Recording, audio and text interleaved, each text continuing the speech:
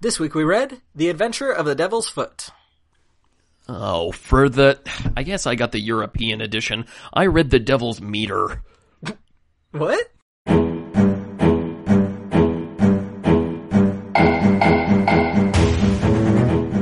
Whoa! Murder at the Vickers and blood on the moors. Sunlight gonna come late.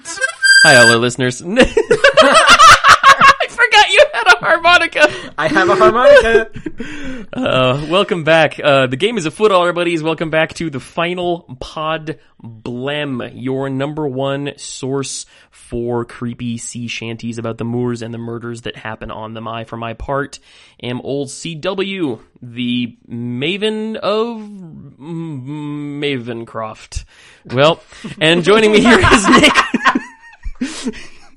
Joining me here is Nick, who is pretty funny and has a harmonica. I yes. do. Yes. Yeah, I'm Nicholas Cohen. We're here today to talk about Sherlock Holmes. And I'm gonna immediately reverse my decision, Nick. Yeah, this episode's cursed, listeners. We've tried several times. This was our first lost episode, and we're trying again here. And I think, as my intro just proved, there some dark energy has descended upon us and is intent on preventing this from being the great episode we all know it can be. So we're gonna look the devil in the eye and say, "Fuck you, sir." We're going to talk about this story. We're going to entertain these listeners. We're going to be best buds, and there's nothing you can do about it. Go to West Heck, sir. I'd always call the devil sir. There's no reason to be impolite. That's on me. That's not on him, right? Yeah. All right. So, we have a new game this week, Nick. Yeah. Yeah, our last, okay, first of all, our last game where we tried to guess your Twitter handle, Wayfarers_all, the origins of that. I mean, people eventually guessed it, so it wasn't... It was a good one. See, here's the thing. Yeah. You gave me some false breadcrumbs, because I was listening to The Dying Detective today, and you told me that you thought that The Wind in the Willows was on par with The Little Prince in terms of, like, American pop culture knowledge. The Little Prince does not have a fucking ride at Disneyland, Nick! I forgot that Mr. Toad's Wild Ride was based off The Wind in the Willows, because I try to not think about Disney-related things as much as possible. That's understandable. The other thing with that adaptation is it's just really not, like, it really has very little to do with the source material other than the characters and the names. That's fair. But, that's true. People at least know threw about me off Mr. the trail, Toad, though. Whether they, you know what, I'm sorry about that. I did not mean to mislead you. No, that's alright. Forgot it's okay. that It was a mystery. Mystery and an adventure. Yeah, the ride does have a much less homoerotic subtext, so... But congratulations to Chris Daly and Andrew Orsi, who guessed correctly and so won mystery prizes. Well, this week we've got a new game. It's where Nick is going to tell us two truths and a lie about himself. And if you can guess which one is which, the first three people to guess which one is which will win a photography-related prize. We haven't quite decided if it's going to be like a free print or a discount on one of his prints or something like that. He'll have to figure that out because that's on his end. So give me the things, and I'll guess which one is which. And you can tell me which is, if I get it right, and I'll bleep it out. So. Okay. Oh shoot. I'm trying to I swear to God. Did you forget? Give me a second here. No, I know which one I am I did think of two other ones. Right. The truths. Two truths and a lie. Okay. So you're guessing the lie. I'm guessing the lie. Let's see. Okay. All right, I got it. Okay. So the first fact is that I have climbed Mount Fuji in Japan. Okay. The second fact is that my voice is featured in a Coldplay song. Okay. The third fact is that I have a black belt in karate. Okay. So, I also like this one this, because there's no way for you to Google it. There really is. List of people who have climbed Mount Fuji. Yeah, no, that's not. See, I feel like what you're doing is first of all, I feel like you buried the lead on one of them, but I feel like what you're going to be. I don't feel like you would do me dirty like this, but I feel like the setup of the question is like, oh no, I have a black belt in Taekwondo. No, I wouldn't do that. I don't think you would. Okay, I'm gonna say I've only studied karate so far. I'm gonna say that it's two truths and a lie. Okay, so I'm going to say that the lie. Oh wait, it's two truths and a lie? Oh god damn it, Nick. I thought it was two lies and a truth. Wait. Hold on. Let me... Okay. So... Buddy! I'm so sorry. It's this headache. Okay, hold on. Okay, why don't we recalibrate and have a new context next episode? It'll be fine. Yes, please, just edit all that out. I'm so nope. sorry. Absolutely not. Okay, so the adventure of truth. One of those is true, though. One of those is true. Believe it. Oh, you want to guess which one? I know which one is which. It's the karate one. No.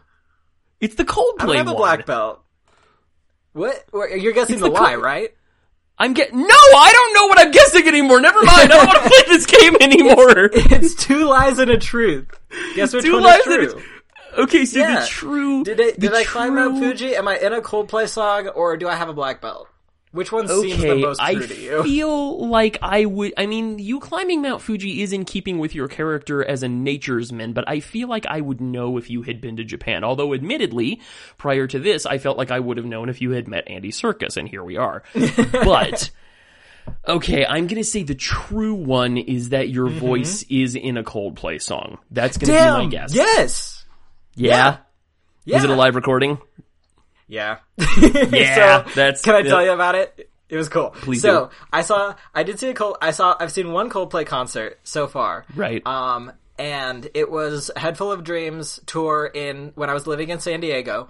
One of my really good friends bought me tickets, bought 4 tickets to go and see it. And so me and 3 of my friends bought you 2 tickets and a lie, right? Yeah, 2 tickets and a lie. And we went and, in the middle of the concert, they were suddenly like, hey, this is a new song that we just made, and this is the first time we're ever playing it. And so here's the chorus. We're going to teach you the chorus real quick. We're going to sing the song, and then you all sing the chorus so that you're like, it sounds like you already know the song. And so yeah, that happened. And then so technically, I was at that show when they debuted that song, and my voice is in there somewhere. There's no way you'd be able to pick it out because there were billions. That's hella cool. You know? But yeah, so now I mention that every time. I'm like, it'll just be playing casually, and I'll be like, oh, by the way, I'm in this song. That's super cool.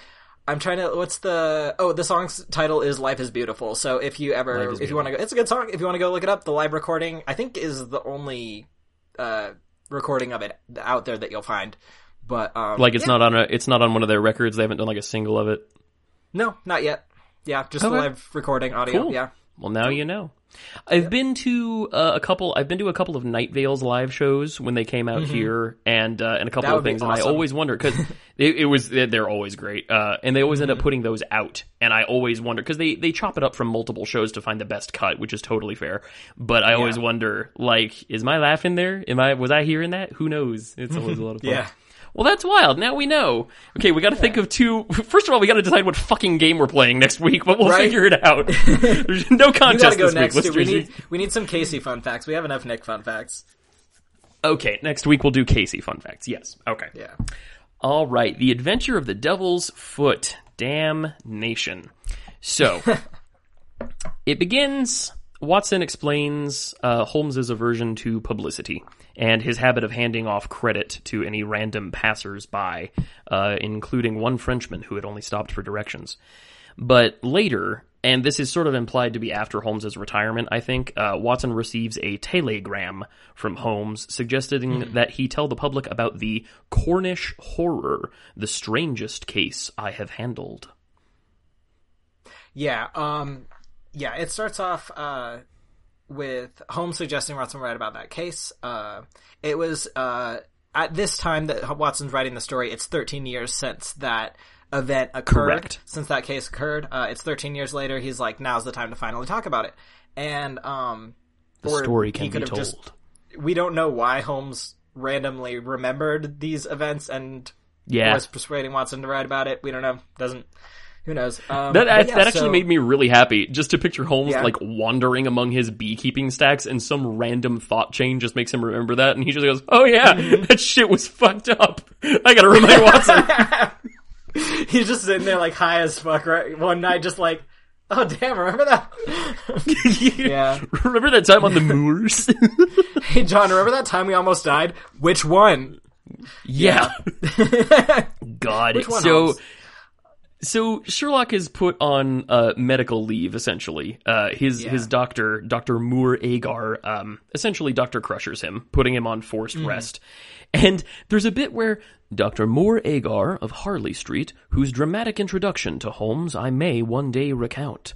And like, Holmes is just allowed to meet people. It's fine. Like he can't know every person he knows because somebody murdered someone they know. It's like one of the best bits from the BBC Sherlock is when Watson is getting to know him and he's meeting all these people who he knows. He's like, oh, he met him in that murder case. Oh, he met them in that kidnapping and extortion case. And then they go to like just like the cafe they go to.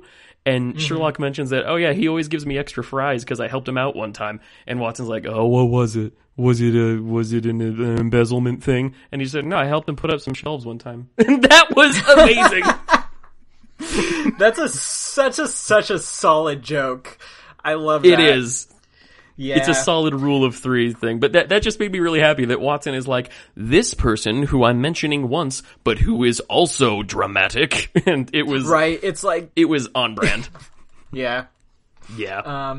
There's a lot of, like, I love any kind of, like, the story of which may one day be told kind of stuff, and then it isn't. But, you know, like, it's good. Hashtag giant rat of Sumatra. Yeah. Right. We want to know. What is that? What's going on? Was it a real rat? Is it a capybara? Maybe. Who knows? Yeah. There's all kinds of weird animals out there that's been around for forever. Huge guinea pig, actually. It's true. Not really a rat. Nope. Scientific Still accuracy, Rodentia, though.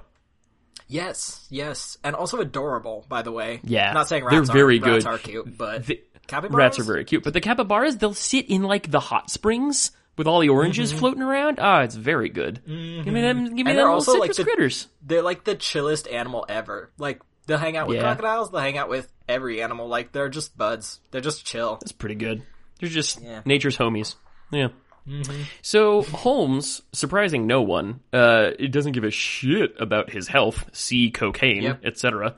And he just... the very last story we were in. Yeah, where he doesn't eat for 3 days and is fine. God.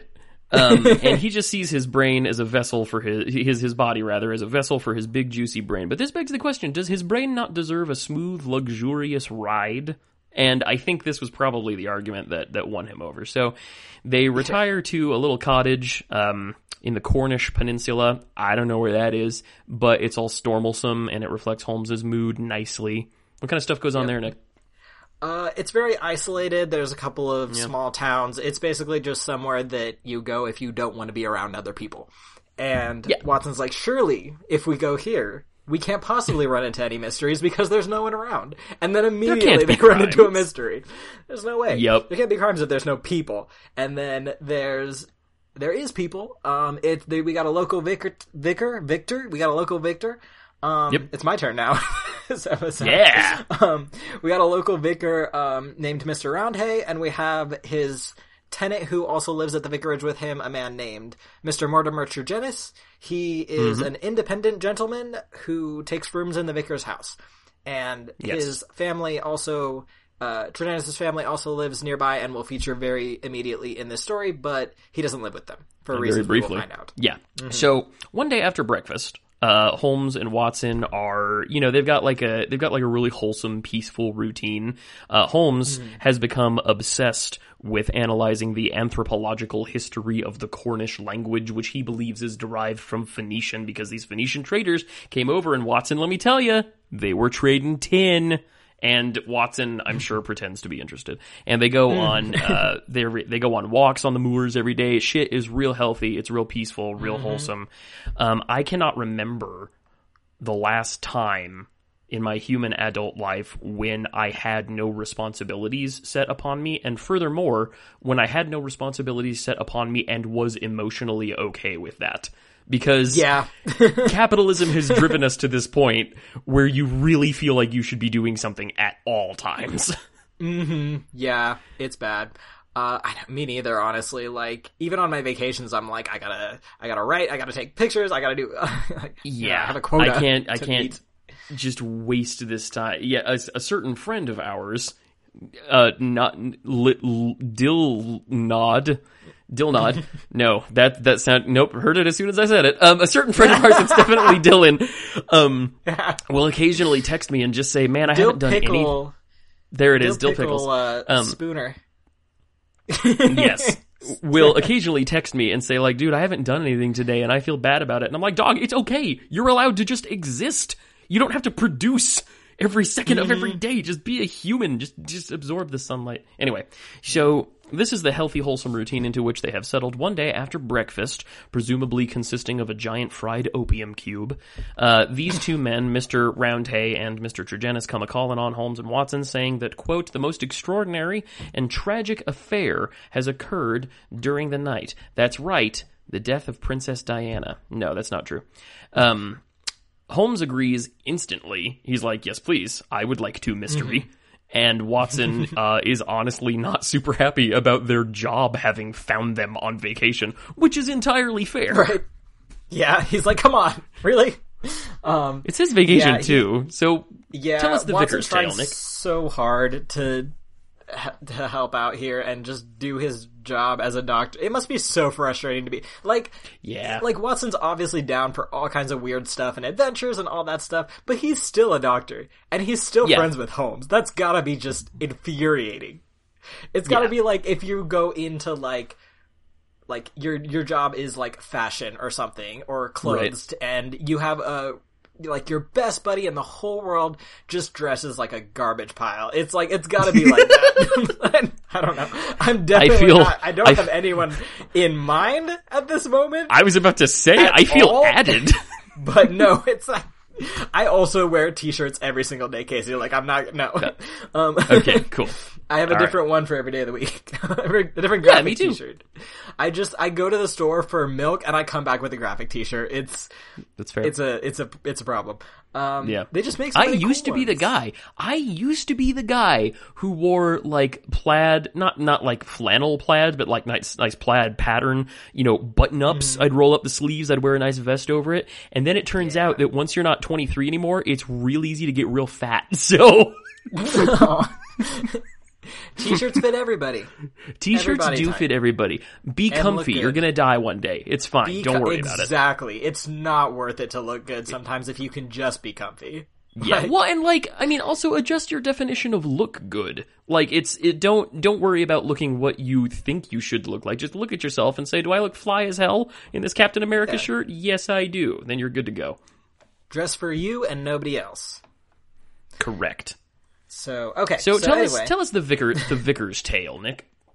Right. So, Mr. Mortimer Tregennis, the night before, I believe, they show up at Holmes' house just now. This just happened.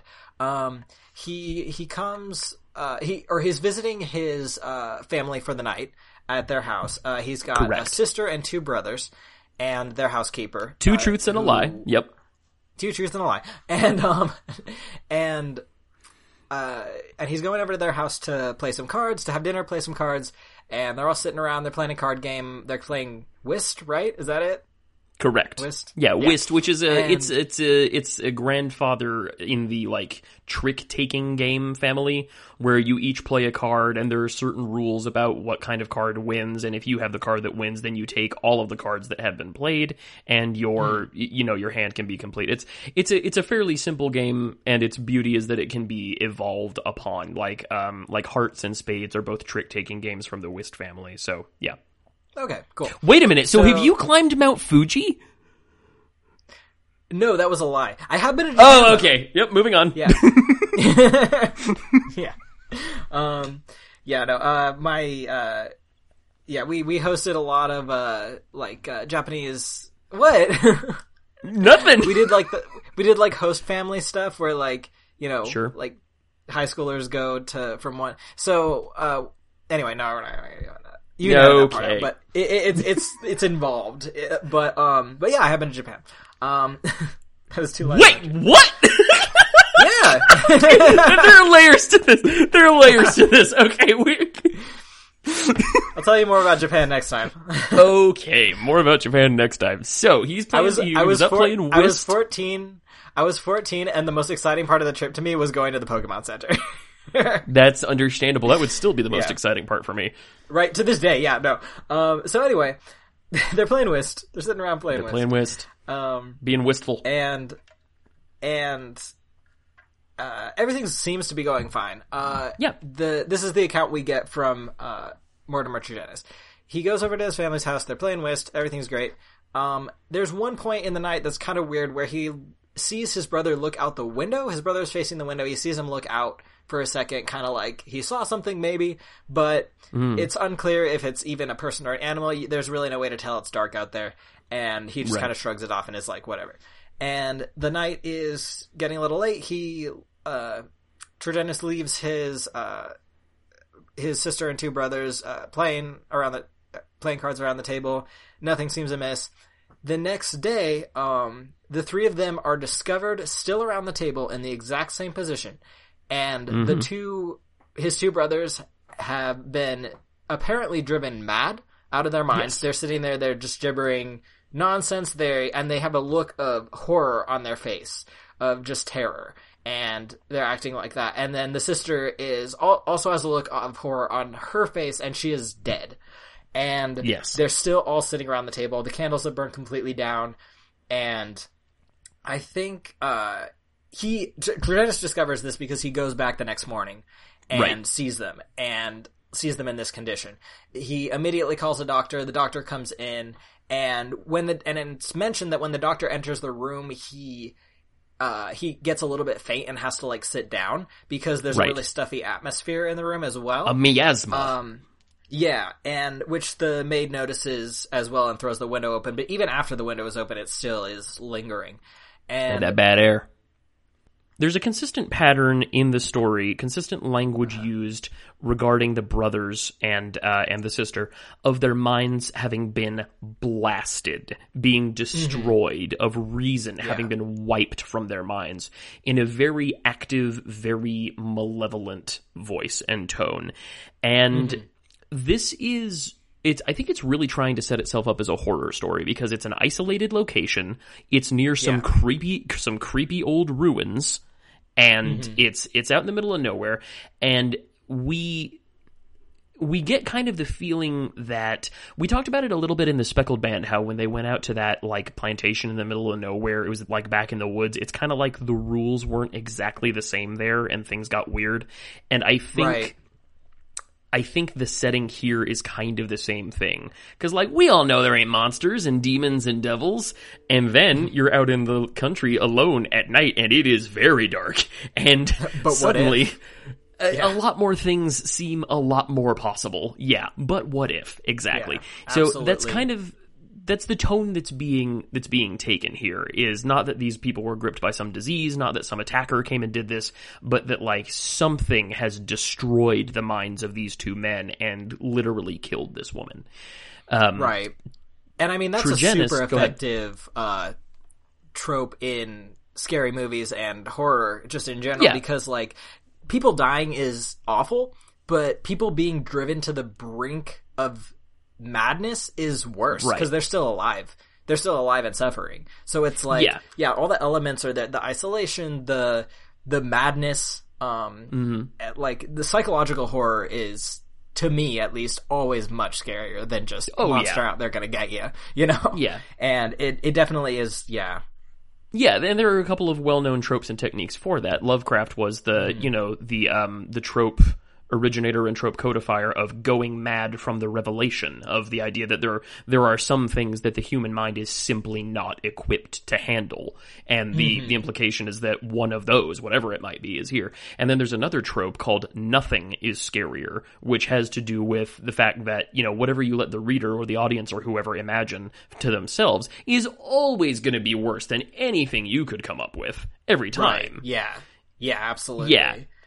Even just the fact that, like, it's called The Devil's Foot, and we don't know, and all you have so far is the title at this point to work on. So there's a vicar involved, so obviously it's trying to, like, the red hair, obviously it's not going to be supernatural because the Sherlock Holmes stories don't deal with the supernatural. But he wants you to think that, who knows, maybe there's at least the mood of something creepy or an atmosphere demonic going on. Yeah. So that Holmes has all of that information, and I think the vicar. Does the vicar and Tregennis leave, and then Holmes and Watson go, or do they all go together? I think Holmes immediately kind of decides, like, we got to go to the scene.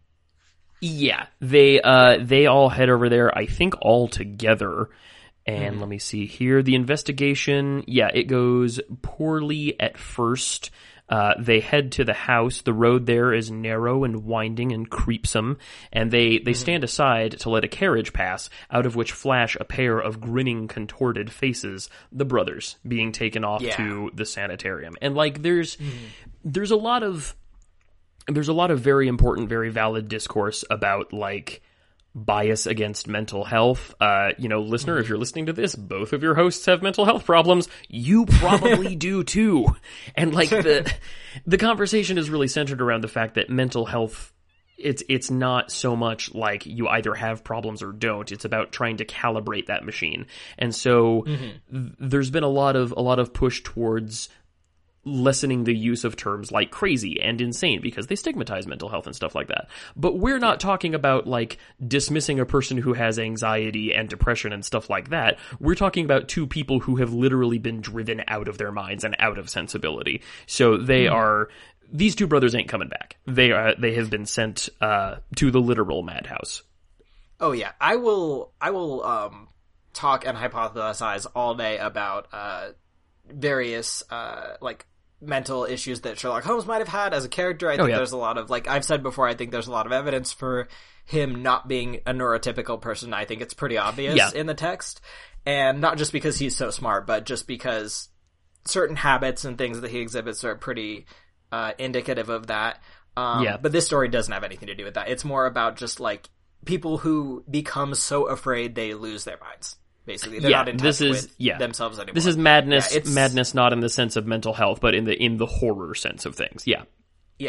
They've been driven mad from fear specifically. Yes. At least from what we can see so far. Yeah, they wander around the house a little bit. Holmes accidentally knocks over a water pot, soaking everybody's feet, completely by accident, I'm sure, because that's how Sherlock does anything ever. They meet Mrs. Porter, who is the old house mum who takes care of all the family there, with the help of a young girl who is never named, I don't believe.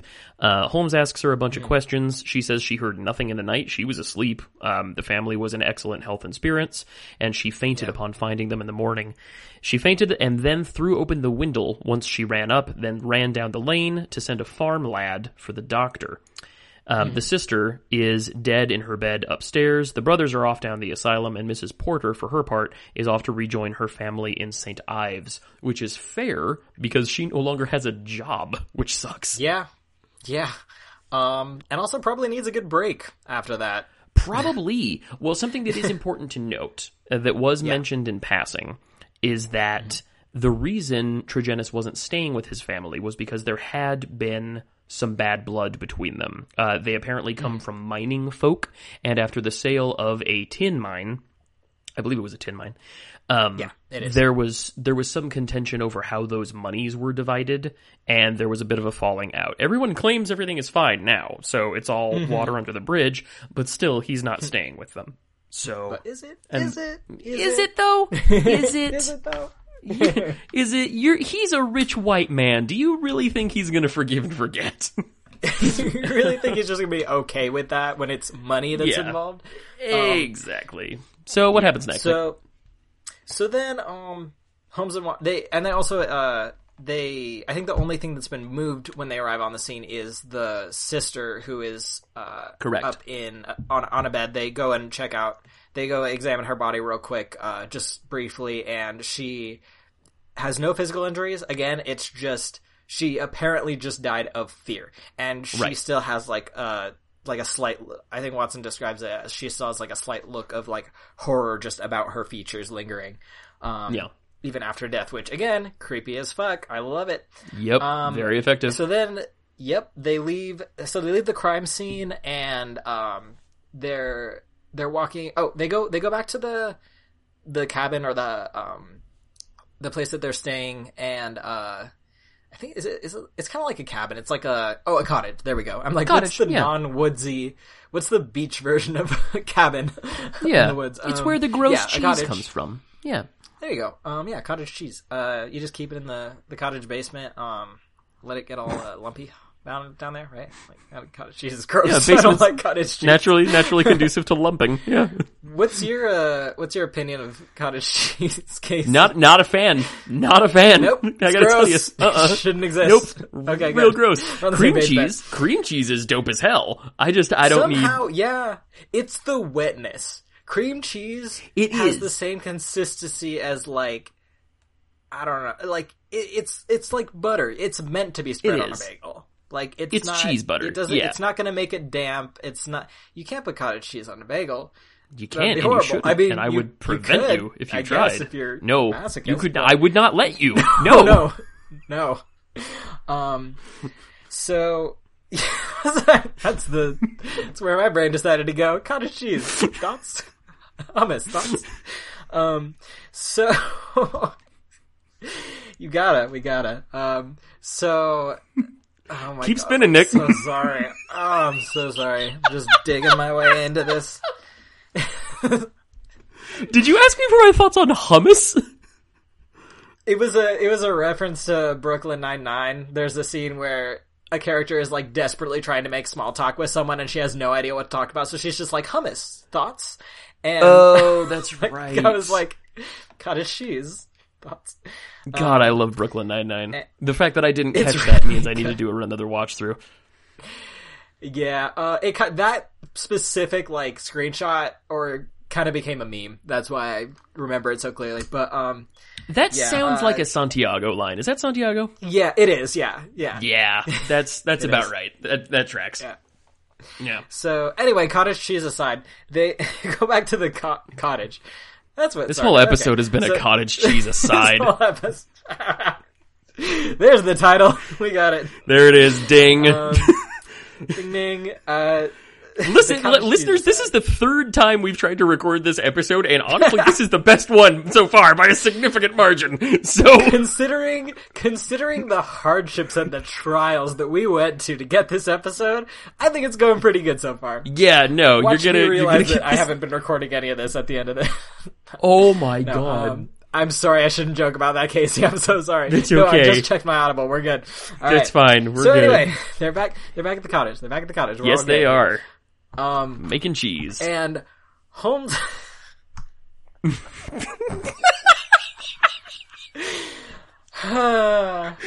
take you out at the knees every chance I get. That's it. So Holmes sits and thinks for a while. He smokes a few dozen pipes. Sure. Watson reads a endeavoring paper or something. a course of nicotine poisoning, he says. And yeah, it's kind of funny because like Holmes smokes so much, and he also jokes about how much he smokes, which I think is kind of funny. Yeah, it's pretty good. Oh, I have an interesting note about substance abuse, by the way. So in the Granada Jeremy Brett adaptation of this episode, there's a scene where it actually implies in the episode that the reason why his health is so bad is because of the cocaine specifically, and Jeremy Brett endeavored to have a whole. This was not in the script. He went off script for once, which is rare because he was usually like carrying around a copy of the canon. He was very like known for wanting it to be close to script. But in this one instance, he realized that he wanted to make a scene, and they do in the episode, where he takes his syringe that he uses for the cocaine, and he takes it out. Like, there's a scene of him just going out onto the beach and then like burying the syringe under the sand and then walking away from it. And the reason why that scene is in there is because he realized that there was such a large audience of kids watching this Sherlock Holmes series, and he wanted to make it extremely clear that cocaine is bad, and that Holmes quits cocaine at one point because it ruined his health. All right. And so he had that scene thrown in there for that reason, and I read that like behind the scenes kind of trivia somewhere, and I just thought it was kind of cool, and I wanted to mention it. That is kind of cool. This episode. Yeah. It's really, like, it teaches them two lessons. It teaches them that drugs are bad, and that it's a good idea to leave used drug paraphernalia, including needles, at the beach. Yeah. I'm glad to see that Southern California at least took that lesson to heart. Right, I know. Yeah, and still to this day, you can find. Yep. No. But yeah, no, I thought that was kind of neat. That is really good. Like, actually, I'm glad he took that opportunity. I mean, editorializing like that is always something to talk about. What position an actor has in relation to the work. But I think that's probably a good one. I think it was a good call in this instance, because it's like you really can't control to like. You can only control to a certain degree who's gonna be an audience of your show, and it's like you might as well try to like. Exactly. Do whatever you can. I mean, if he's going to be smoking the entire episode anyway, we should probably cut one of these. Yeah. Right. Yeah. So anyway, there's that.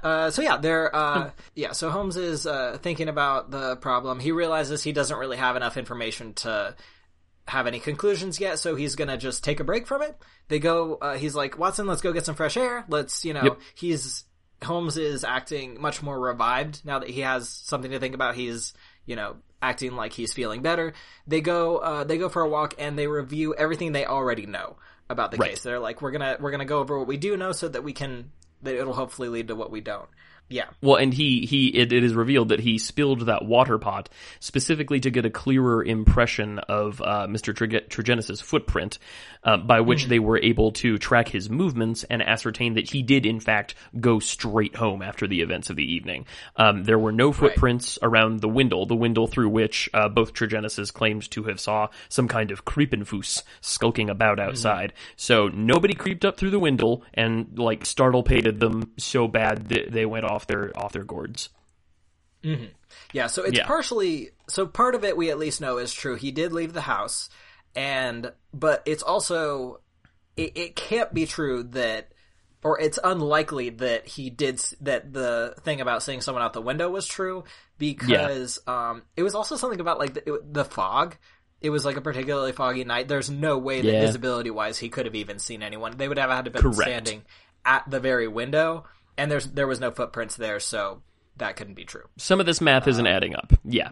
Yeah, something's not adding up. So they go over all of that. He tells all of that to Watson, and then they're visited by someone else. Someone else shows up at their college. At their cottage. Their cottage college. That's where I Nick, graduated from. Do you remember who I told you this guy reminded me of? Yes. Sort of. Wait. Do it again. Look it up. Open up your Google. It's really good. Open it up. Yep, Listeners, do it along with Nick. Open up your Google. What's his name? Crank up the Google machine. Go ahead and Google Sergei Kravinoff or Craven the Hunter. And you will get how I think everyone should picture this gentleman, Dr. Leon Sterndale, the great lion hunter and explorer, who is something of a hermit and native to the area. Yeah, he's wearing a lion for a shirt. He is wearing a lion. He's wearing for a shirt, and he got them jaguar jeggings at all. And he's got them jaguar jeggings. Yes, very good. Yeah, very good. This guy looks like he could kick my ass. You know what? Knowing absolutely nothing about this comic book character at all, I'm just gonna guess what he does. Okay. So, here's what I wish it was. I wish that he is a good guy and he kills people who are poachers. He kills poachers. He's like He has done like that. The defender of the Sierra. That has been true. Badlands, the Veld. Oh, really? Oh, yeah. Sweet. but I think actually he's a villain, and that's all I got. I don't know. Okay, well, He's here's the thing. Kraven the Hunter, Sergei Kravenov, is a Russian noble who, at one point, I believe, becomes cursed to be unable to die or rest until he hunts the strongest, most dangerous predator, not creditor, never mind, until he abolishes student loans. I wish that's what it was about. Yes! All connected. No, until he slays the most dangerous prey on the planet, which is Spider-Man. Don't ask. So, sure, Kraven the Hunter has been around for like 40 goddamn years, and when you've been around that long, you go through every iteration of villain, hero, team-up hero, even though you're a villain, anti-villain, anti-hero, and so he's been a million things, but his consistent thing is he's one of those guys like Teddy Roosevelt who is like, I love animals so much, I can barely express it, and I am gonna kill one of every kind of them to prove it. Gotta catch them all. Exactly, he does. He gotta catch them all. In our upcoming project that I don't know if we can talk about yet, he actually becomes friends with Squirrel Girl. Oh, really? Sure. They're both animal themed. They are. He has a really bitchin' van with him airbrushed on the side, and it's called the Cray Van. Oh my gosh, I already love it so much. Very good. Yes. Great. Okay, so, yeah. So this guy they shows return up home. at their college. Sergei I'm still Kravenov, saying it. Kraven the Hunter, shows up at their cottage, she's college cotton. Cotton Hill. Yes. So he shows up, and what is this furry fucker want? Oh my god, I just realized his name is Leon Sterndale. His name is Dr. Lion. Yep. That's sure pretty is. good. You just realized that. Dumb. My first Real reread dumb. through, I was like, sure, that makes sense. And he kind of looks like, he's described as even looking like a lion, where he has like a thick mane of like long hair and a big old beard. Being a leonine guy, got a real like Rufus Scrimgeour thing going on. There's a theme. There's a theme here. It's so very good. So yeah, this guy shows up, and he apparently just wants to know what's going on with the Dradennis family. He claims to be a friend of the family.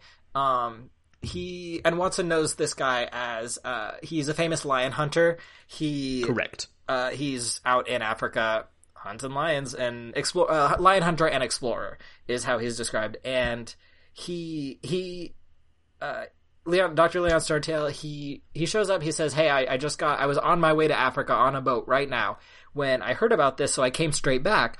And Holmes is like, whoa, you missed your boat just to come back for this family? Like, that's friendship indeed. You must have really, like... Right. You must be very involved in this somehow, you know? And he tries to play it off like, no, it's fine. I'll catch the 8:30. It's not a big deal. Yeah, I'll catch the 8:30 ship to Africa. Next boat to Africa. Yeah. And so Holmes is like, all right, so anyway, go on. And he describes his relationship with the family. Does he mention anything specifically? Just that he's a friend of the family. And he does. They are apparently very distant cousins. So he is known to them, longtime friend of the family, and he received a telegram from the vicar, Roundhay, alerting him to the death and tragedy, which caught him, apparently, at the Plymouth Hotel just before he was to set off for Africa. And yeah, he had all of his shit sent off to Africa. And here's the thing, like, I don't think I agree with Holmes on this, because, like, we later learned that this dude was, like, moving to Africa. Like, he wasn't just going there for a trip. Like, that was all of his shit. So Holmes being suspicious of this is like, if you were moving and then something happened and you sent the U-Haul ahead of you to where you were going, Holmes would be like, oh, why'd you send your U-Haul? You didn't think you'd need your couch for the next week? Like it doesn't make any sense to me. It's like, it is perfectly reasonable. It's kind of weird. I mean, I kind of thought that, like, his stuff just meant, like, his suitcase with, like, his toothbrush, his clothes, his whatever. And in that case, it'd be like, yeah, you'd kind of be screwed if you lost your, like, main possessions, like daily his possessions. Several hundred pounds of illegal ivory. Yeah. You know, yeah, like his hair gel and all that stuff. So his hair gel made from, like, powdered rhino's horn. Yeah. Just giraffe sweat beard oil. Exactly. Just rub it on in there. It makes it shine with spots. It's very good. So I use every part of every animal. At least none of it's going to waste. So when I get out of the shower, I dry my hair with a tiger's dying breath. Yeah. Yes. I shouldn't have even, opened that door for you, because I knew you'd just go busting through like a dog to the backyard. And yet, here we are. Craven offers you a beer, and he's like, oh, you don't have a can opener? No big deal. He brings, an entire, leopard's paw, and just, just opens it. Yes. God. I love this guy. This guy's great. Are we even talking about Craven or Dr. Leon Stern? Yes, no, we don't know at this both. point. They're the same. There is no distinction. Same. They both have onesies made of a skinned orangutan. This is actually a little-known crossover episode of whatever franchise this guy's from and Sherlock Holmes. The Marvel Universe and Sherlock Holmes. Is he from Spider-Man? He's just... Yeah. Oh, he's got his own... He's got his own. Well, no, he was from Spider-Man. He started off as one of Spider-Man's villains, I believe, as one of the Sinister Six, his main bad guys, and eventually, it is. It's radical, and eventually he comes to some sort of balance because he takes it too personally, and then it's about the hunter-prey relationship, and eventually I don't know, Craven, as bad guys go, Craven isn't the most evil, but he is definitely one of the scariest, because he's just a regular-ass human. He doesn't have mechanical octopus legs or any of that shit. Mm-hmm. He's just will literally murder you. Exactly. At one point, I think it's in an issue of Squirrel. No, he doesn't have a gun. Spears and shit in his bare hands. Have you seen what this man wears, Nicholas? Is that a man carrying a gun? I'm purely going off of my Google search. It appears that he has a couple of rifles or something. Okay, fair enough. I don't know. That could have been wrong. There's the gritty 80s reboot. Sure. Yeah, all right. But at one point, in one issue of Squirrel Girl befriends him and is like, we could really use his help here with this, guys. And Spider-Man says, Squirrel Girl, hi. That man has literally hunted me. I would prefer we not work with him if at all possible. God. Okay, enough about Craven the Hunter. Enough. So, what happens next? It's the next morning. Yes. So this dude is, he's mad. This guy is mad. I'm sorry, I didn't mean to cut you off, but this guy is mad that Holmes doesn't have more information for him, essentially. Yeah.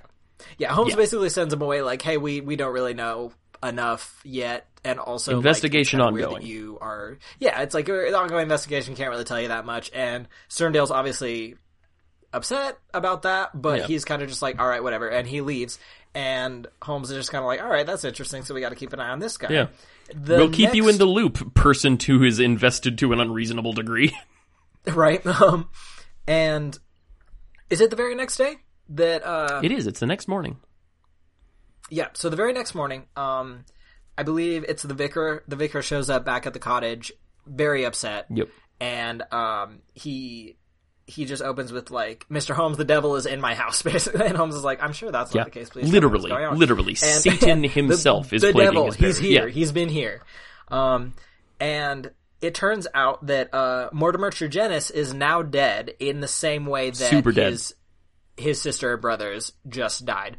He was found in his room with again kind of a foggy atmosphere. The window has been thrown open, but there's still something in the air there, and he was found dead at a table in his rooms with the same look of horror as was seen on his dead sister's face. And correct. So Holmes and Watson immediately go to the vicarage to the scene of the crime. They arrive there before the police and doctor and everything. This has literally just happened. It's fresh. Nothing's been moved. Holmes just goes wild all over the crime scene. He's running around. He's going in. He goes to town. Yeah, he collects a couple of samples. One from the lamp and I think maybe from the windowsill too, or is it just the lamp? Oh, he also gets some gravel from in front of his window, from Tregennis's window outside the window. There's some gravel on the ground. He takes a sample of that and he scrapes some of the ash from the lamp and puts it in a little envelope, I guess. I just imagine like a piece of paper, an envelope or something. And the precursor to the plastic crime scene evidence baggies. Well then, Holmes energizes, he examines everything. They note, importantly, that the bed had been slept in. So this happened. This man died early in the morning, and he was, by his own admission, habitually an early riser, given to taking walks before his breakfast. So something caught him shortly after he got out of bed. Holmes energizes, examines everything, takes some samples here and there, and then says that they're just going to hand it over to the police because they're not officially, involved. And then they retire to ponder the matter for like days. So Holmes they're doing a piece of deducing, experimenting with lamp oils and similar. Holmes points out that every report of these incidents includes that the atmosphere of the scene was stuffy and oppressive and difficult to breathe in. Even the doctor fell into the chair. He swooned some, as did Mrs. Porter, who properly fainted when she entered and then opened the window afterwards. And after Tregennis was found, the servant who opened the window, the unnamed servant girl, was so ill that she had to go to bed. Conclusion? Poison. To do with combustion. Somehow. He doesn't know, but he's got a lead on it. Correct. So there's some connection between the burning of the lamp, the stuffy atmosphere, and the madness and the death are all nearby. Hypothesis.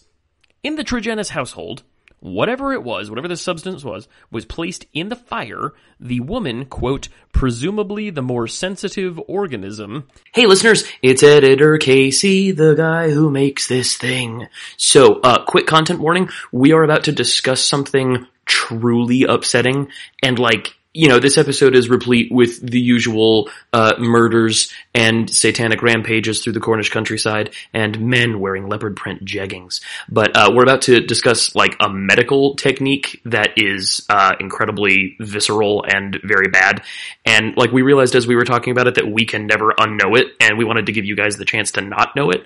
So if medical horror isn't your bag or you find it especially upsetting, you can go ahead and just skip, I think, about 2 minutes forward, and you should probably be fine. So we just wanted to give you that chance. If you want to hear about one of the sickest fucking things you've ever heard, then prop open your listeners and keep on keeping on, kiddos. The sensitivity necessary to grow an entire human and have it tear out of you in the most horrifying display of biological violence anyone can imagine was, the woman was killed and the men were driven to lunacy. Speaking of childbirth, hey Nick, do you know what the chainsaw was invented for? Hint, it's not trees. Anyway. Excuse me? No. We're not passing that.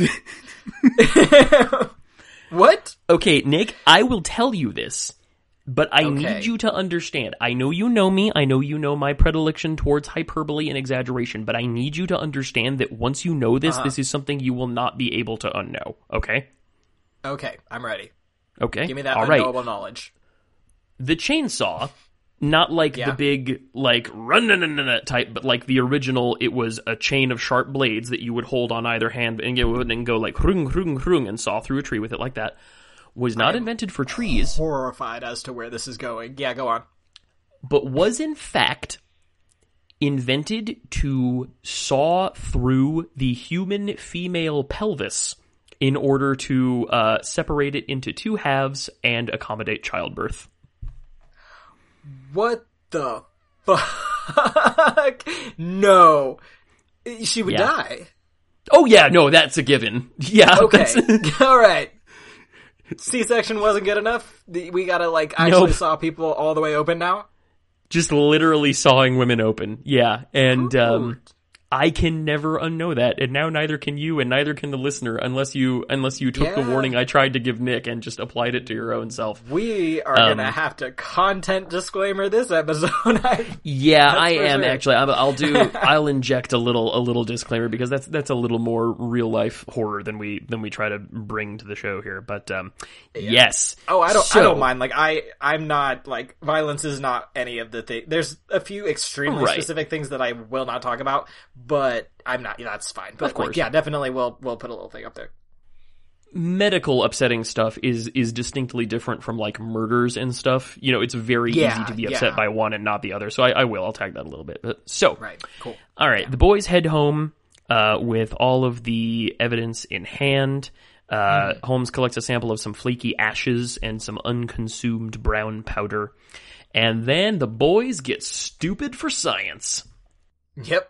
They go back to the cottage. Holmes goes out and buys an exact replica of the lamp that was in Tregennis's rooms, and he buys the same kind of oil that was used there as well. He's trying to recreate the conditions, basically, to see if he's right. And we find out later that it is poison. It was poison.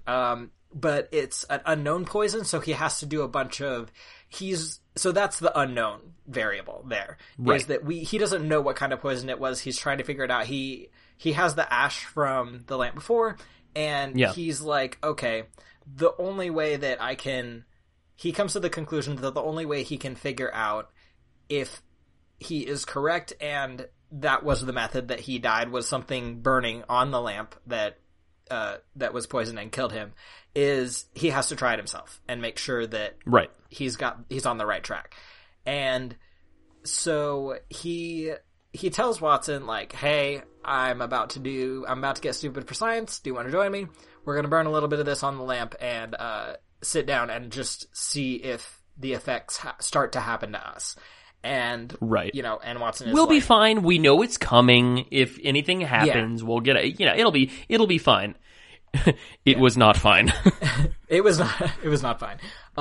So he starts it, Watson agrees. They sit down opposite of each other. They're watching each other.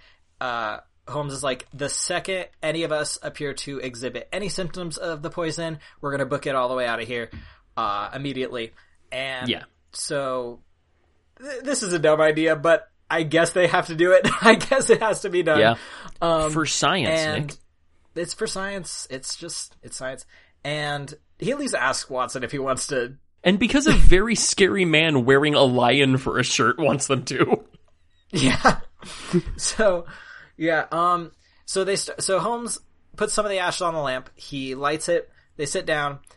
Watson describes the whole experience. Immediately there's like a swirling, I think it's like red that he sees. His vision's obscured. He starts feeling nervous and paranoid and scared, and he starts kind of like, it's not so much that he's seeing stuff, it's just he's imagining that something horrible is always happening in the corner of his vision.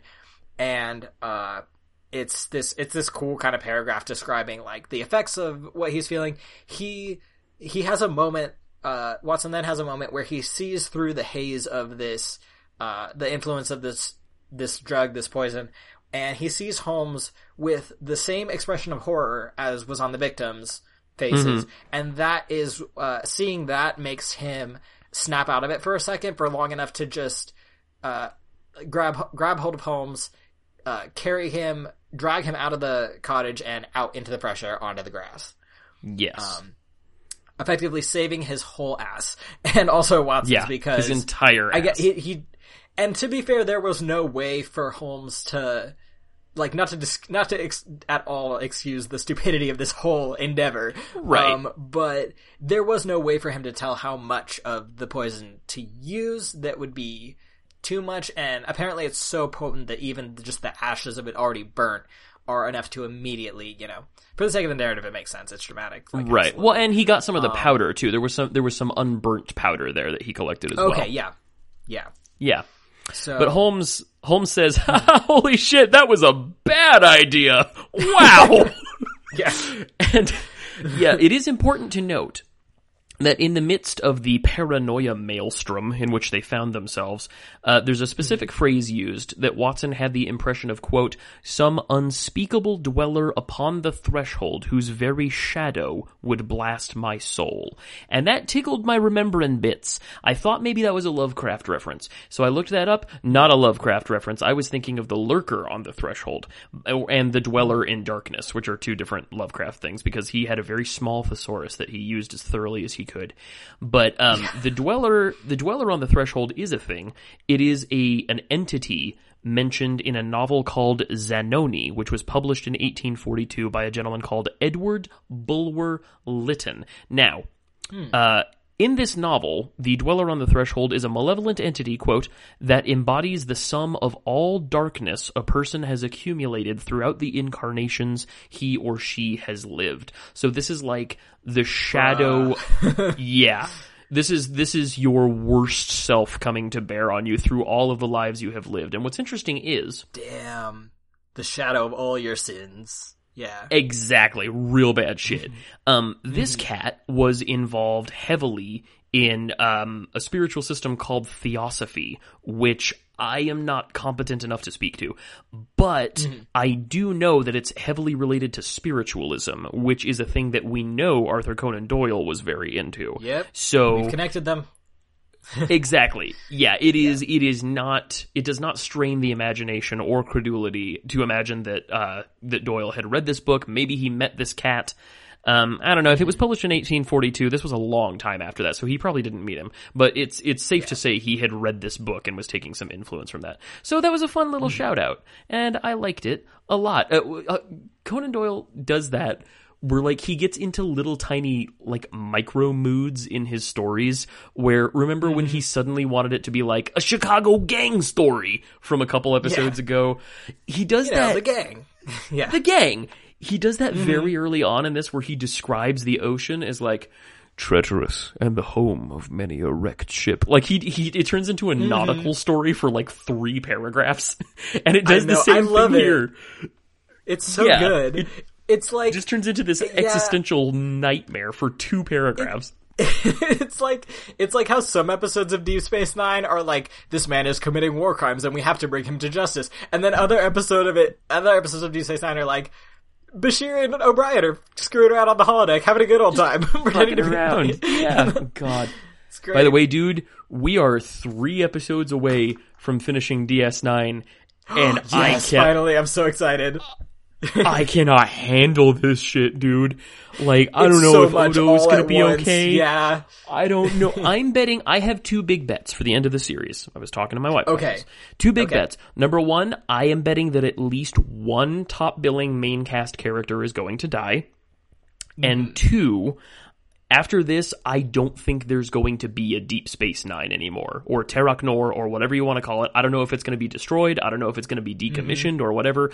I think it's not going to be there anymore as a result of the Dominion War. So those are my predictions. And I'm sure all you listeners out there are shouting things at me about I'm almost correct, but I'm just wrong enough for it to break my heart when I run up against the stone that awaits me in the future. But yes, I just have to. I will not say anything other than I cannot wait for you to re-listen to this episode and you saying that specifically after you've actually finished it. That's all son of a bitch! Future Casey, I'm sorry. Future Casey, I didn't know. I was a more innocent person then. I hadn't seen what you have seen. God.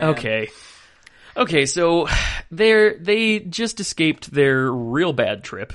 Yeah, they just almost died, and then Holmes has solved the case. Yes, essentially. Holmes believes that this whole incident points to Tregennis being the murderer in the first incident and the murderee in the second incident, and that furthermore he fibbed about seeing movement in the garden to misdirect everyone, and then he threw the stuff in the fire as he left. Watson wonders, well, was this suicide? Was it remorse for the murderings? And Holmes says, nah, dude, that's dumb. And then Craven the Hunter shows up, Mr. Jaguar Jeggings himself. And what does this guy want? Holmes has called him there. And he arrives at the cottage, not really sure why he's there, hoping that he will get more information about the case. Why am I here? I could be killing things. And he's like, there's a line out there with my name on it. I have done almost no killing on the way over here. I have a quota to meet. I threw some cottage cheese at the man's face, but I have no guarantee it ended in his death. We're totally skipping over the part where Holmes apologizes to Watson with no strings whatsoever, like backhanded apology, just straight up. That's right. And also, like, Watson, like, just confesses that he, it's his pleasure to help Holmes, and it's his joy and privilege to help you, and like it's a great scene. Like definitely, it is. It's very sweet and very touching. Holmes does a full Andy Dwyer from the bottom of my heart. My bad. Watson says, "That's okay." Watson, frankly, had been looking for an excuse to tackle him for a little while anyway. Whether out of malice or anything else, you leave that up to you. Anyway, that's a great scene. I love it. And so Dr. Lion Man, Dr. Professor Jaguar Jeggings. Professor Jaguar Jeggings, shows up, and Holmes basically, he basically, accuses him at that point, right? Yeah. He's kind of like, dude, like, we know you were involved with this. Do you want to go ahead and like own up to it? And he's like, nah. And Holmes is like, well, what if I tell you everything that you did in the last few hours on your way over here, and then maybe then you'll be right. So Holmes basically tells Dr. Sterndale everything that he did. So, Holmes tells him they got to talk about how Tregennis is very dead, and Watson says that he wishes he was armed because Professor Jaguar Jeggings suddenly turns red, and he launches himself at Holmes like a cat, like a predator cat, but then stops himself and settles instead into a tranquil fury.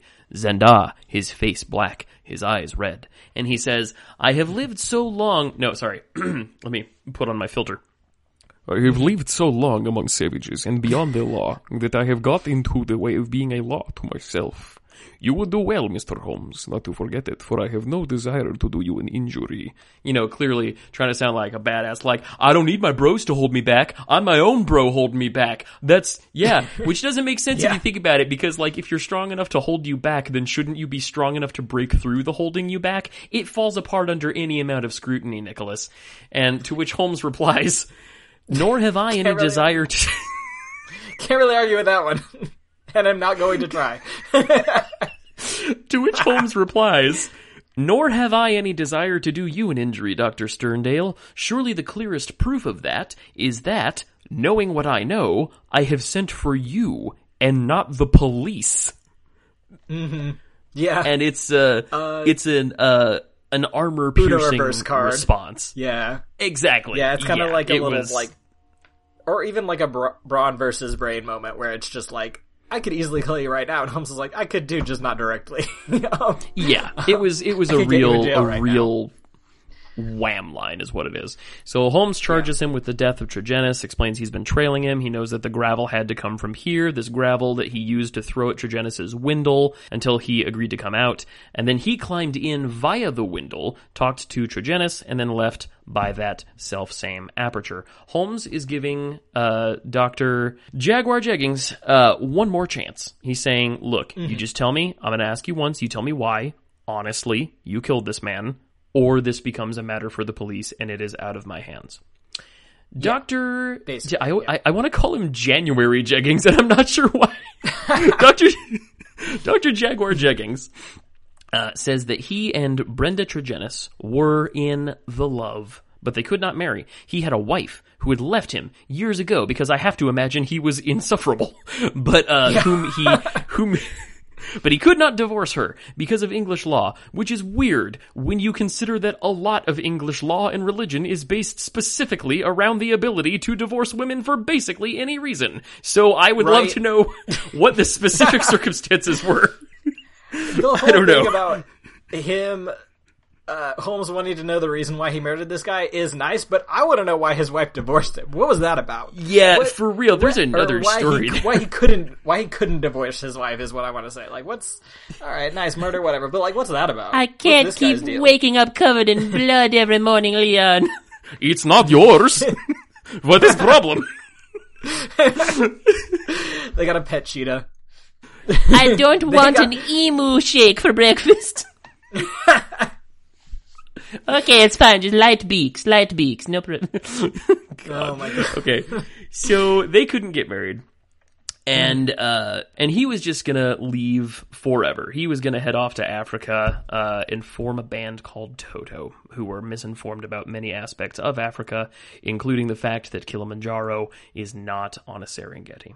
So that's why the vicar wired him when she died, and why he didn't give a shit about his bags going to Africa, because he had more important things going on, like the death of the woman he loves. He produces a bottle of Radix Pedis Diaboli, Devil's Foot Root, which Watson has never heard of because it has not yet entered into European medical or toxicological knowledge. Now, a word on toxicology. Rad. That is the word. Yes. Agree. Yeah. There was a time in my life when I wanted to be a toxicologist. There was one book in the Lancaster Public Library all about toxins and venoms and similar that not the Spider-Man venom, although there are a great many books on those too. They're definitely worth investigating. But, yeah, there was a time in my life when I just wanted to read about like the blue-ringed octopus and how to tell which snake would kill you and similar. And this just brought back all those. Absolutely cool as hell. All the ways. It's the coolest shit. Nasty ways. All the different, unique ways you can die violently by just. How are we alive right now, Nick? Right? Like, we eat so much stuff that like one cooking step removed could just kill you instantly. Yep. Yeah. It's nonsense. So yeah, this guy, the reason why Watson hasn't heard of this Devil's Foot Root is because Dr. Sterndale basically discovered it himself. The only existing, at least in England, the only existing sample of it was in Dr. Sterndale's house. He invited Tregennis over. He kept on good terms with, he didn't really care about the Tregennis brothers. He didn't like them very much, but for the sake of Brenda Tregennis, he tolerated them. Mortimer Tregennis was over there one day, and he did what you do with your significant other's family. You know, you show an interest. Like, well, what? Here's my stuff. Your dad is animal super pelts. into grilling. Yeah, this is gonna be great. Yeah, I know so much about that. Yeah. So Mortimer was over there one day, and that's when he learned of the poison. So at some point during the visit, he stole a sample of it from Sterndale's house. Took it home, murdered his siblings with it, and like Sterndale immediately, once he heard about it, once he heard of the method of their deaths, he knew what had happened because there was nothing else that it could have been, and he concluded that there was no way, because the poison was unheard of and untraceable, or like, you know, autopsy, you couldn't determine what killed. He concluded that the police would never be able to find out what, it would remain a mystery, and justice would not be served. He had to be his own judge and jury, basically. Right. So, well, he was used to being a law unto himself, and since the law outside himself wasn't going to be able to do anything about this, not through any fault of its own, really, but just because of the circumstances, he decided he wasn't about to wait around and for the police to maybe solve the case and maybe go after Trez and arrest him. Yeah, he's like, well, I could just deal with this right now and then go off to Africa and not have to worry about it. Problem solved. Revenge solved. So he had his gorilla butler make him a fresh emu smoothie, and then he got to murdering. You gotta keep your energy up, you know. And really do. Is the emu smoothie from something, or did you just pull that out of your head? Nope. Is that a Casey? Is that a Casey? Right off the old dome piece. All right. I love it.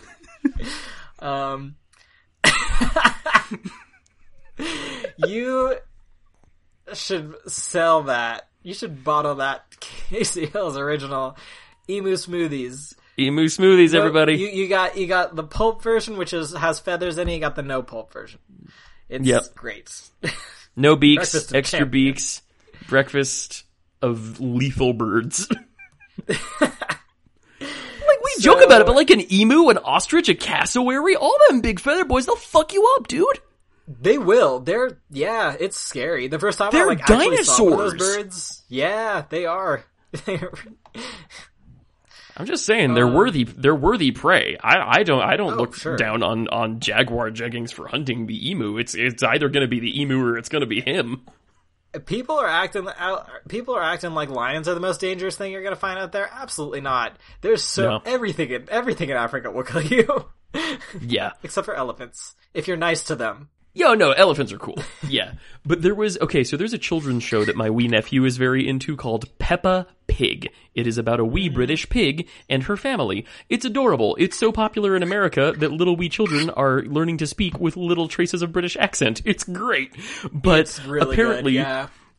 An episode of it was banned in Australia, and like the big foofara about it was because Australia, unfortunately, is still filled with a lot of racist people, and they were like, oh, is it because they're pigs and they don't want to offend the Muslims? Rah, rah, rah. No, shut up. You're an idiot. Quit being racist. It was banned in Australia because it's an episode that teaches you don't need to be scared of spiders. Spiders are your friends. And in Australia, that is sentencing your child to death. Yeah, no, not in Australia. They're not. You kill that right away. Not a good, not a universal message. No. Yeah. God. That's really funny. Just the whole, like, joke that Australia is just this. It's a nightmare factory. Everything is trying to kill you there. It's where God sent everything he's afraid of. God, it's the worst. Okay, and then he put Steve Irwin there and was like, you got this, buddy. And he was right. He did not got this. No. Sad. Yeah. All right. So, yes, he murdered that man and then pretty reasonably actually said, all right, well, I've arranged this murder and I'm going to just go to Africa for like the rest of my life. So that's fine. And proceeded to do that. Yeah. Well, Holmes determines that he basically determines that if he had not been there, everything would have happened exactly the same. He only it's a real 5 orange pips situation. Yeah. And he's just kind of like, well, you know, like he asks him, are you planning on, like, what are you planning on doing next? Like, are you planning on murdering more people with poison or what? And Sergio's like, nah, I just want to continue my work. I'm done. Like, I don't have any intention of killing anyone else. I just want to go back to my work. And Holmes is like, I don't see a problem with that. He did murder 3 people. You only murdered 1 murderer. You're good to go, buddy. Like, that's good enough for me, basically. Yeah, Holmes is alright with this. So yeah, I mean, it's solved. The case is solved, but no one really gets arrested. It's just kind of like, that's, you know, it's good as it is, you know, it just kind of ends. There wouldn't be a point in apprehending him it wouldn't serve anything. It wouldn't fix anything. It wouldn't protect anyone. It wouldn't execute any of the intended functions of the law. Now, like, admittedly, this guy held a man at gunpoint and forced him to inhale hallucinogens that are so terrifying they kill you. And that's a fucked up thing to do. But like, I guess that's between him and whatever, like, terrifying beast god he worships. I don't know. Yeah, Holmes is not prepared to prevent him from going back to Africa and spending the last half of his life there to finish his work. What work? We don't know. I guess he hasn't killed all the animals yet, but whatever it is, Holmes says, you can go do that. We're not going to stop you. Yep. And then Holmes just goes back to his books of ancient grammar and linguistic anthropology, and they presumably have a lovely holiday thereafter. Mm-hmm. Yep. And that's that. Oh. That's the Devil's Foot. It's called the Devil's Foot root because it looks like a hoof. There. That's it. Yeah. It looks like in its found state, it looks like a combination between a human foot and a goat hoof, and they're like, oh, the devil. Yeah. So yeah, that's why. The devil, obviously. Yeah. Surely. I quite like this story. I too. like a lot of the stories that end kind of like this, where the person who did it gets off because it's like justice is like Holmes gets to do his own justice, basically. He gets to decide what happens, and it's kind of interesting. A lot of that you get to sort of weigh for yourself whether it's like, do you agree, or would you like rather he be arrested at the end for murder? It's like I personally don't care. I think I think he was justified. Call it a wash, honestly. It's an examination of the kind we get of the relationship between law and morality. Because, there's what's right and there's what's right, and nary the twain shall meet. But, when you look at what this guy did, there's one less murderer in the world. The world has, a net gain now. It's fine. It's probably fine. Yeah. It's not fine. It's really not fine, but it's kind of fine. Right. It's, still murder. I don't know. Yeah. It's still definitely murder. And it's just something that is a theme throughout all different kinds of fiction and and real life, is how much gray morality is. You're either for it or not, basically. It's you're either it seems to me that you're either in the camp of things have to be black and white, otherwise it's not worth all the things that'll slip through the cracks, Right. We have to there has to be one or the other. And then there's the camp of everything is so weird already that there's different rules depending on the situation, and it's people from one can agree with the other, and it's just it's circumstantial in some cases. It's circumstantial because the law is useless unless it covers every possible circumstance, and it's not possible for it to cover every possible circumstance. It's not. There's just too much weird stuff happening constantly. There's too much. It's impossible. There's a short story I was reading about. I haven't read it, but it's called The Cold Equations, and it has to do with a man who is flying a spaceship, Nicholas, a ship in space. He's flying it to a planet where some settlers need a vaccine, or they are all going to die. And there's no question about that. That is what will happen if he doesn't bring this to them. Okay. Because of the way things work, he has only enough fuel, exactly only enough fuel to get to the planet. He can't make any stops. He can't afford any extra cargo, any extra weight, anything. This is already going to be razor thin. And on the way there, he discovers that a little girl has stowed away because, she wants to see one of the colonists because she's his sister or something. I forget. But, the entire story is an examination of, these are the facts. This little girl is incapable of flying or landing this ship. So, but if they don't have enough fuel, if there are both of them on that ship, they don't have enough fuel to make it there. So they will die in space, and the colonists will die on the ground. That is simply the math of how this works. So, in order for the ship to reach the colony, one of them has to be spaced. One of them has to be jettisoned from the airlock. And the man is trying to find any way for it to be him instead of this little girl. She can't fly the plane. She can't land the spaceship. And and these many people are objectively, all of them are gonna die unless she does. And the whole story is just an exercise in him trying to square, this little girl launching herself into space and killing herself is objectively the correct thing to do, and trying to square that within himself as he allows it. Ooh, that's intense. It's fucking rough, dude. I don't even want to read it. I just read about it and got very upset. But if you really want to torture yourself, go read The Cold Equations and let us know what you think. I liked this story a lot too. I'm a sucker for supernatural crime dramas that are actually supernatural. I'm not generally a fan of, it wasn't ghosts, you dum-dum, there's no such thing. But I think this handled that without straying into that. It was a good story. I liked it a lot. I like how creepy the setting was. I like Dr. Jaguar Jeggings. He's awesome. Oh, by the way, did you have a what do you call him? A Huxtable Award? Oh yeah. Let's see. I want to give it to the Vicar, who, upon realizing that, from his point of view, that the devil had been in his house, still manages to go out and get the first person who he thinks will help him, Sherlock Holmes. Yeah. Known, absolutely, not spiritual believer person, but is just like, hey, I just am concerned for my tenant here. Like, we're not even friends, but I just care about him. You know, like, just 100% same. He Yeah, seems like a nice the guy. Vicar's, Yeah. the Vicar's mine too. Because I have to imagine that every holy man, like I'm a relatively firm theist. You know, I'm a Baha'i, and but I have days where I go back and forth on it. Man, is it all literal? Is it all symbolic? Is it any of it real? Who the fuck knows?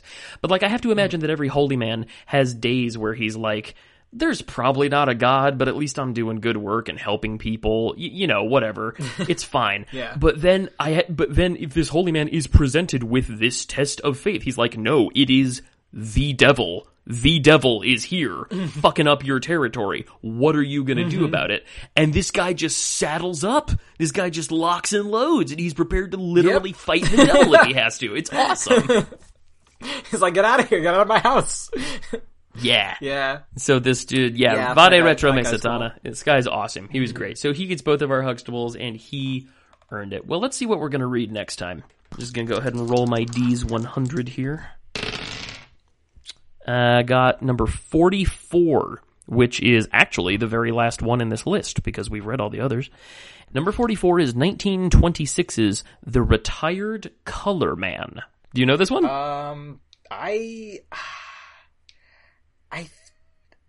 Not really. I don't remember it at all. Oh, actually. dang. Yeah. Okay. I'm not even going to say what I Fair think enough. I remember it being about, but yeah, no, I'm excited to reread this one. I don't remember hardly anything about it. Right on. It's going to be good.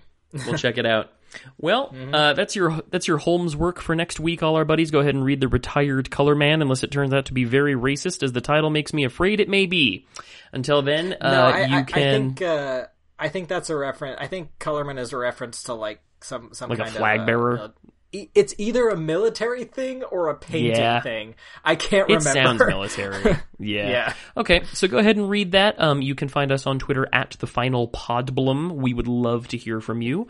You can find each of us on there as well. You can find me at Hotel Theotokos and Nick at Wayfarers_all. You can tweet at us. You can tweet about us. You can tell a friend about the program if you'd like. You can find us on Patreon under Semi-Automagic, and if you become one of our donors, $5 a month gets you the key to episodes most of a week early, most times when GarageBand and Audacity don't conspire to give you your very first lost episode. And you also get the pre-show goofs, where we just talk about stuff before we record. Today's was actually really good. We hit some really good stuff, and it explained a mystery about Nick that I had wondered about for quite some time. So if your Nick knowledge could use an expansion, listeners, consider pony up. $5 a month. You can also go to Nick's Redbubble, a link to which can be found in his Twitter bio, and buy some of his fantastic prints of nature and of breakfast food. Right, Nick? You're finally putting prints of breakfast food up, right? As soon as I have some beautiful breakfast food to shoot, I will definitely do that.